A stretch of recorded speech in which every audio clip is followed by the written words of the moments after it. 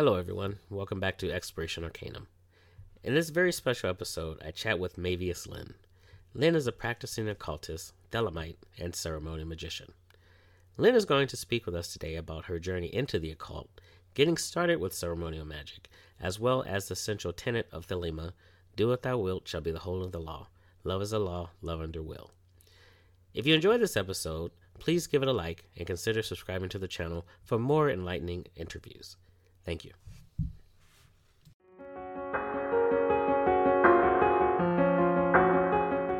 Lynn, thank you for joining me today. Oh my gosh, thank you so much for having me on, and what a joy it is. You're so fun to follow online, and I'm excited to talk about things I love today. Like we were saying before this got started, you're one of my favorite people online. Oh, and thank you. One of the things that I really appreciate about you is that you are very open with your community, and you're good about answering questions, and even if it's stuff that other people may find annoying to have to keep answering, you're always there for people, and I really appreciate that. Oh, thank you so much. So, in that spirit, can you share with us how you first got interested in ceremonial magic and Thelema? Yeah, absolutely. So my story starts off when late middle school, early high school. So I grew up in Florida, and in that area, there was a really big conservative push to remove certain books from public libraries. And this is including school libraries, because I was in public school, as well as just the community libraries in the area. So some of the books they removed was really any book that had anything LGBT, including gay characters. So those were gone. And as a queer person myself, I was really wanting to read books with queer characters in them, because just to try to understand myself and what that meant. And this is really pre-good resources on the internet. The internet just wasn't the way it is now. And additionally, I started becoming really interested in science, and all of the books that were also pulled were books on evolution and really anything of the more rigorous science side of things. So, that includes paleontology, microbiology, evolution, like all of those books were gone. So in my opinion, the only interesting books that were left were books on philosophy. And the other options were like really, like children's books, which I was a preteen and then teenager, so I didn't want to read, Clifford books every single day of my life. So anyway, I love Clifford though. So I started reading philosophy, and it was really hard at first. I mean, it's a really steep learning curve, but the books I was able to get access to were things like Camus and Sartre and Heidegger. So those were like more of the existentialists. And then through existentialism, I learned more about nihilism, like through Nietzsche. And I started an online blog, so that included LiveJournal and at the time MySpace, to really date myself. And through that, I connected with other people with similar academic interests. And those people who were, of course, a lot of the books I wanted to read and explore were at universities, but I wasn't a university student, and they sure as heck weren't going to give a random high schooler a book out of a university library. So I connected with people who were outside of academia with academic interest, which in my case, that was people in the Church of Satan. Now, of course, I butted heads with a lot of people in the Church of Satan, especially because of my queer identity, but I had the pleasure and privilege of encountering a community of people had intellectual interests that were willing to share resources, recommend books, and it was in that environment I learned of Aleister Crowley and his writings. And at the time, I became kind of interested, but I really didn't get a chance to study Crowley more thoroughly until after graduate school. But I really carried that thread with me through college. So some of the highlights of my journey, I don't really get a chance to talk a lot about, is my journey with the free thought movement. And so that's really a movement to question overarching dogmas of society and sort of free yourself from these societal pressures and question things around you and ultimately make yourself a stronger thinker. I was actually the president of my college's Free Thought Society for 2 years, which is interesting because Crowley had an integral role and part of the free thought movement as well. And I guess I'm getting ahead of myself, but there is a book coming out this January, 2024, all about Crowley and the free thought movement called Friendship and Doubt, to plug that book. But in general, it was kind of interesting how my own personal life, even the times I wasn't directly studying Crowley, my interest in philosophy and free thought and social justice, they all really align with Crowley's as well. And so it was just natural that eventually I would pick up that mantle and study his life and his work more directly. And here I am now. And everyone, if you're looking for an excellent book about Aleister Crowley, I can't recommend enough Portarabo by Richard Kavinsky. And I'm sure, can you show us the book? Oh yeah, right here. So it's a thick one. It's a big book, but the great thing about this book is, first of all, there's a lot of really good biographies of Crowley out there, but this is sort of the definitive book to read. And the reason it is because it covers so much of his life and work, and it's presented in a way that's unbiased. So, like, it tells you the facts and then lets you as the reader decide how you feel about them.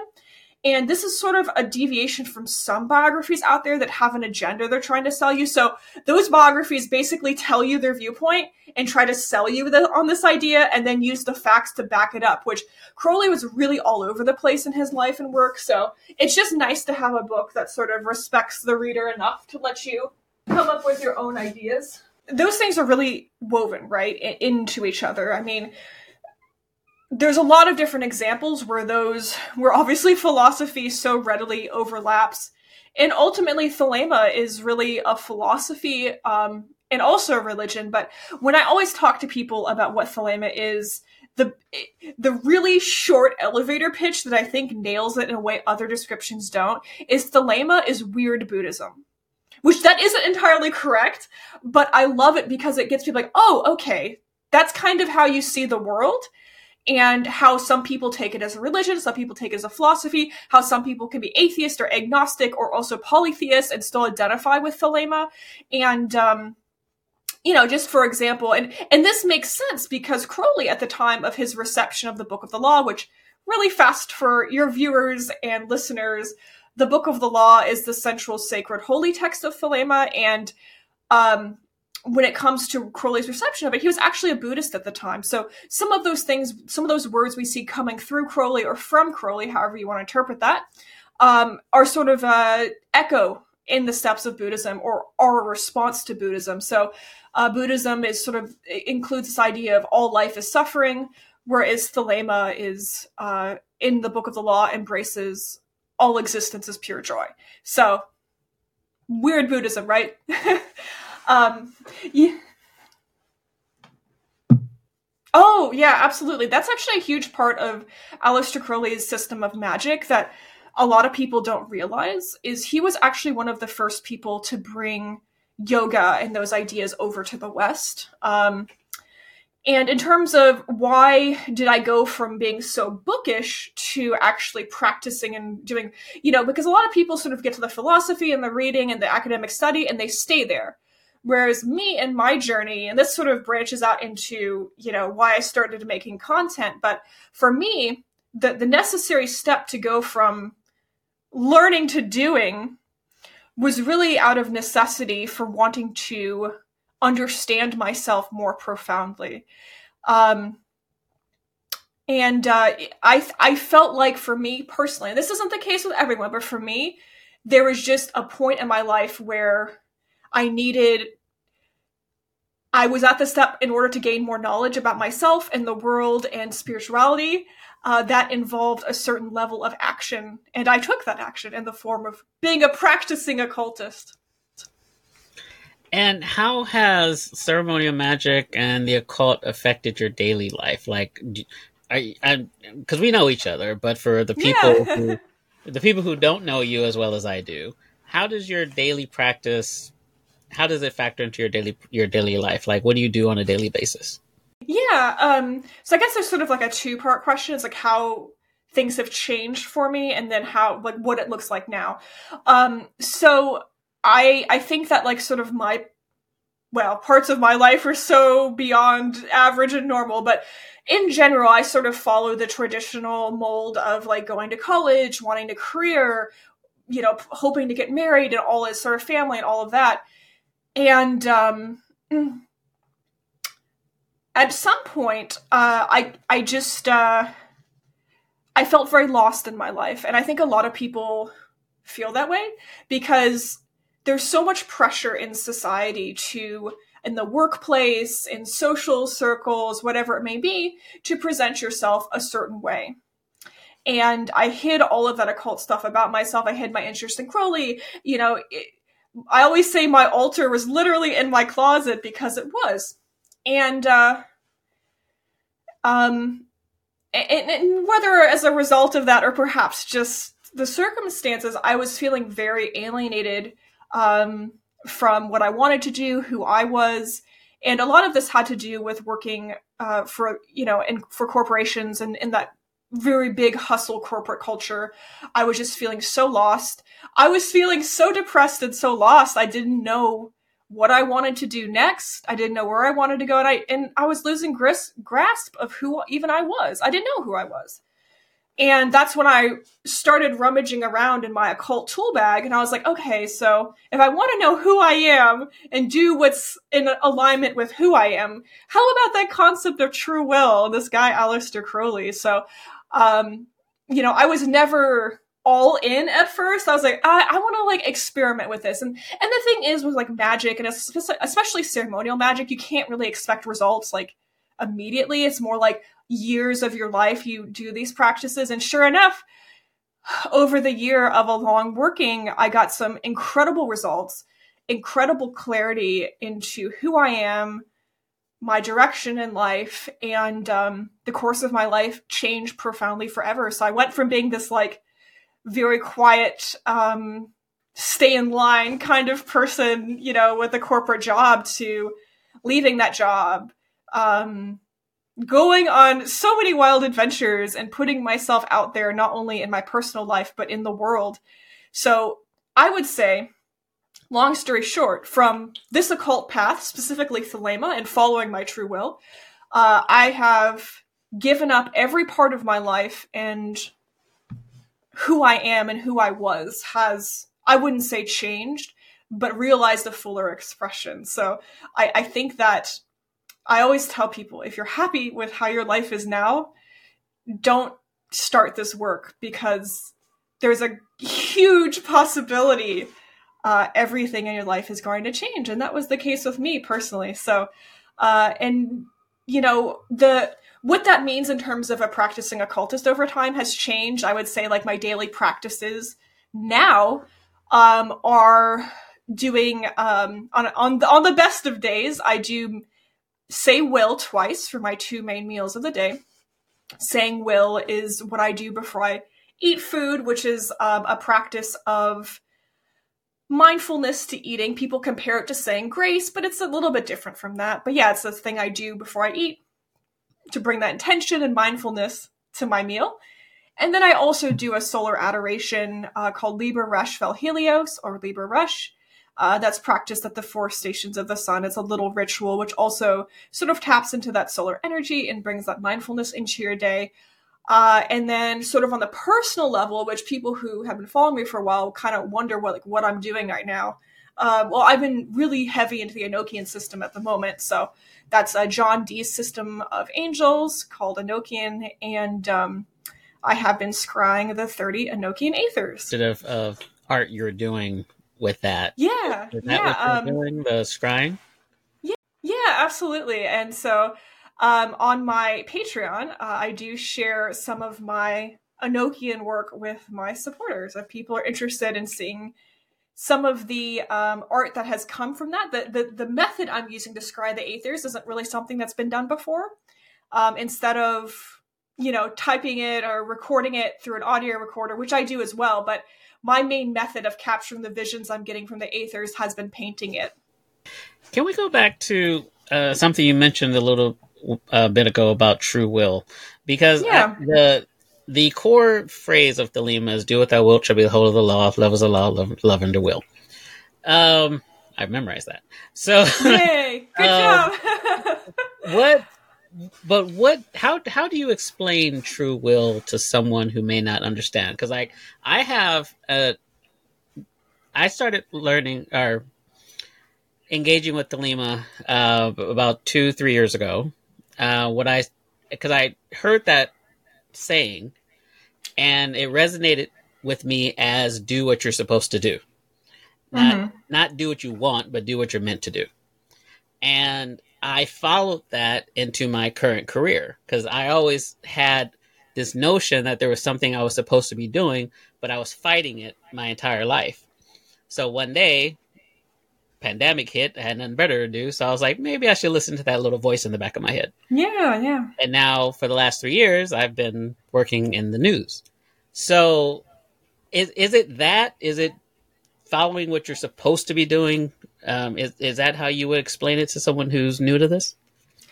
I think that's a really valid and great explanation, and I'm so happy to hear that that's given you so many fruits from sort of following your path in life. That's really cool.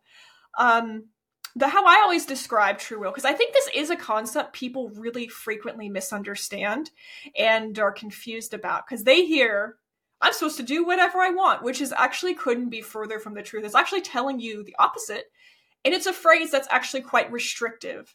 And what do I mean by that? Because true will, capital T, capital W, true will, is a specific meaning to that phrase. And that's referring to your innermost spark of divinity or your divine path in life, your core who you are and what you're supposed to be doing, which is unique to you and something only you would know. And doing your will means you're supposed to be doing that and nothing else. So if there's something that sort of catches your fancy and you are excited about, but isn't your will, you're not supposed to be doing that. You're supposed to be saying no as well. Yes to what you're supposed to be doing and no to everything else. And that's very hard. But I think people lose sight of the fact that saying no to things that aren't your will, the situations that aren't your will, is just as important as saying yes and embracing the thing you are supposed to be doing. How do you think Crowley's teachings have changed over the years? How do you think they reflect in a modern age with modern sensibilities? Yeah, I think in terms of practical application of like his, the rituals and initiations he's written, sort of preserved through the AA, which is his teaching order, as well as the OTO, which is the fraternal order that Crowley is most often associated with. I think that they do an incredible job of preserving those rituals as Crowley intended. And I think that's there's a complexity to my answer, so bear with me to our viewers and listeners. So the first one is I think these organizations, and the AA really isn't one organization, I should mention that too. It's more like a giant tree branch. But so I'm speaking in generalities here, and like obviously someone's like, well, actually down in Australia. Okay, well listen, just please, I'm speaking generally here. In general, there's been a really big concerted effort to realize and be stewards of these beautiful rituals that Crowley wrote. And that's one of the really cool things about going through these initiations, regardless of which one you're going through, or these rituals, or experiencing the Gnostic Mass, which is one of the OTO's public rituals they perform. As a member of the public, you can just come to, given certain requirements, asterisks. But it's really cool to experience these as Crowley intended. And I really feel like I'm sort of transported back in time to all of the different elements and the Victorian symbolism that's included with this very like romantic notion of death and life. And it's just really cool how these ideas are so beautifully preserved. And I would say in terms of our broadening in the modern day, our broadening understanding of, for example, LGBT issues, I don't think they're at odds with Crowley. I think that they are right in line with what he intended. And I think we're fuller realizing that. So like, well, Lynn, what are you talking about?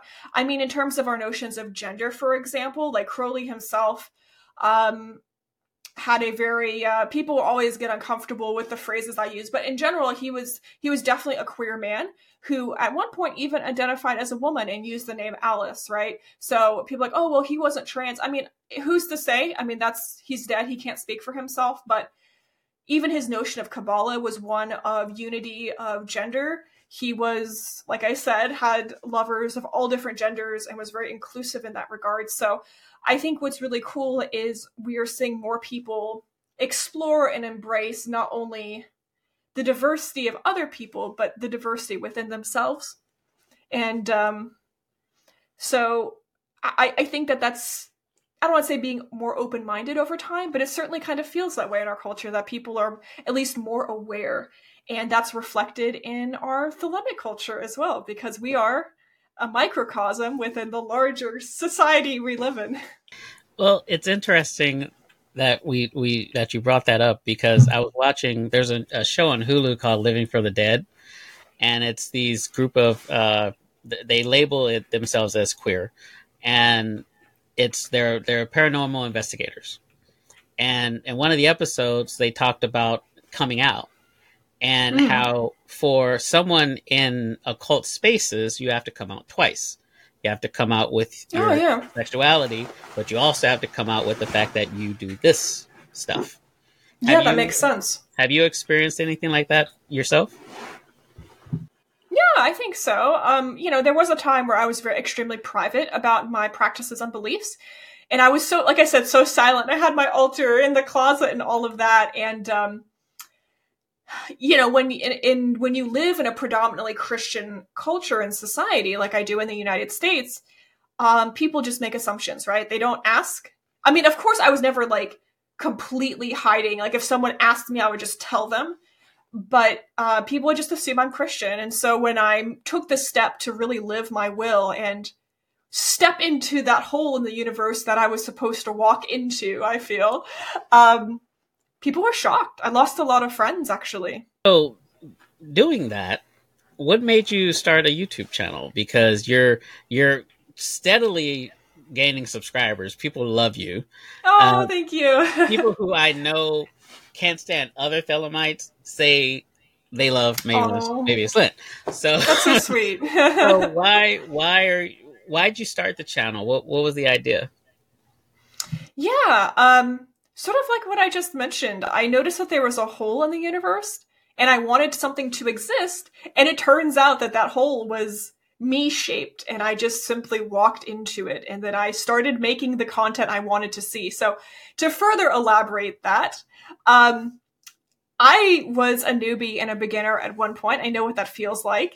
And I remember when I was sort of dipping my toes into the Thelemic community in a more meaningful way, I was asking these questions of like, oh, well, how does it actually look to do these rituals as a Thelemite with other Thelemites? Because at that point, I was very much an armchair magician, meaning I was very bookish and kept to myself. So I was looking online what that actually meant, and I wanted the more personal, I don't say personal aspects on display, but I had so many questions and there was no answers, and there was really no space for me to go to see how Thelemites lived or performance of these rituals done. And there are some amazing channels on the internet. For example, the Gnostic Mass has been recorded a number of different ways. There's the Rites of Eleusis that have a video made, and there's other channels doing demonstrations. But in terms of like the personal content I was looking for that exists in plethora in witchcraft spaces, we don't have. Ceremonial magic doesn't have. And I was like, oh my gosh, I want this to exist. And it was just simply like, it was just a matter of saying yes to my will and doing my will and starting this channel to fill that niche of, well, I guess it was more than just simply not having it exist, but I also noticed there weren't any people like me having a platform talking about Thelema. And that was something I also wanted to see change. Back to the ceremonial magic for a moment. Yeah. So you want to get started and you don't know what to do first.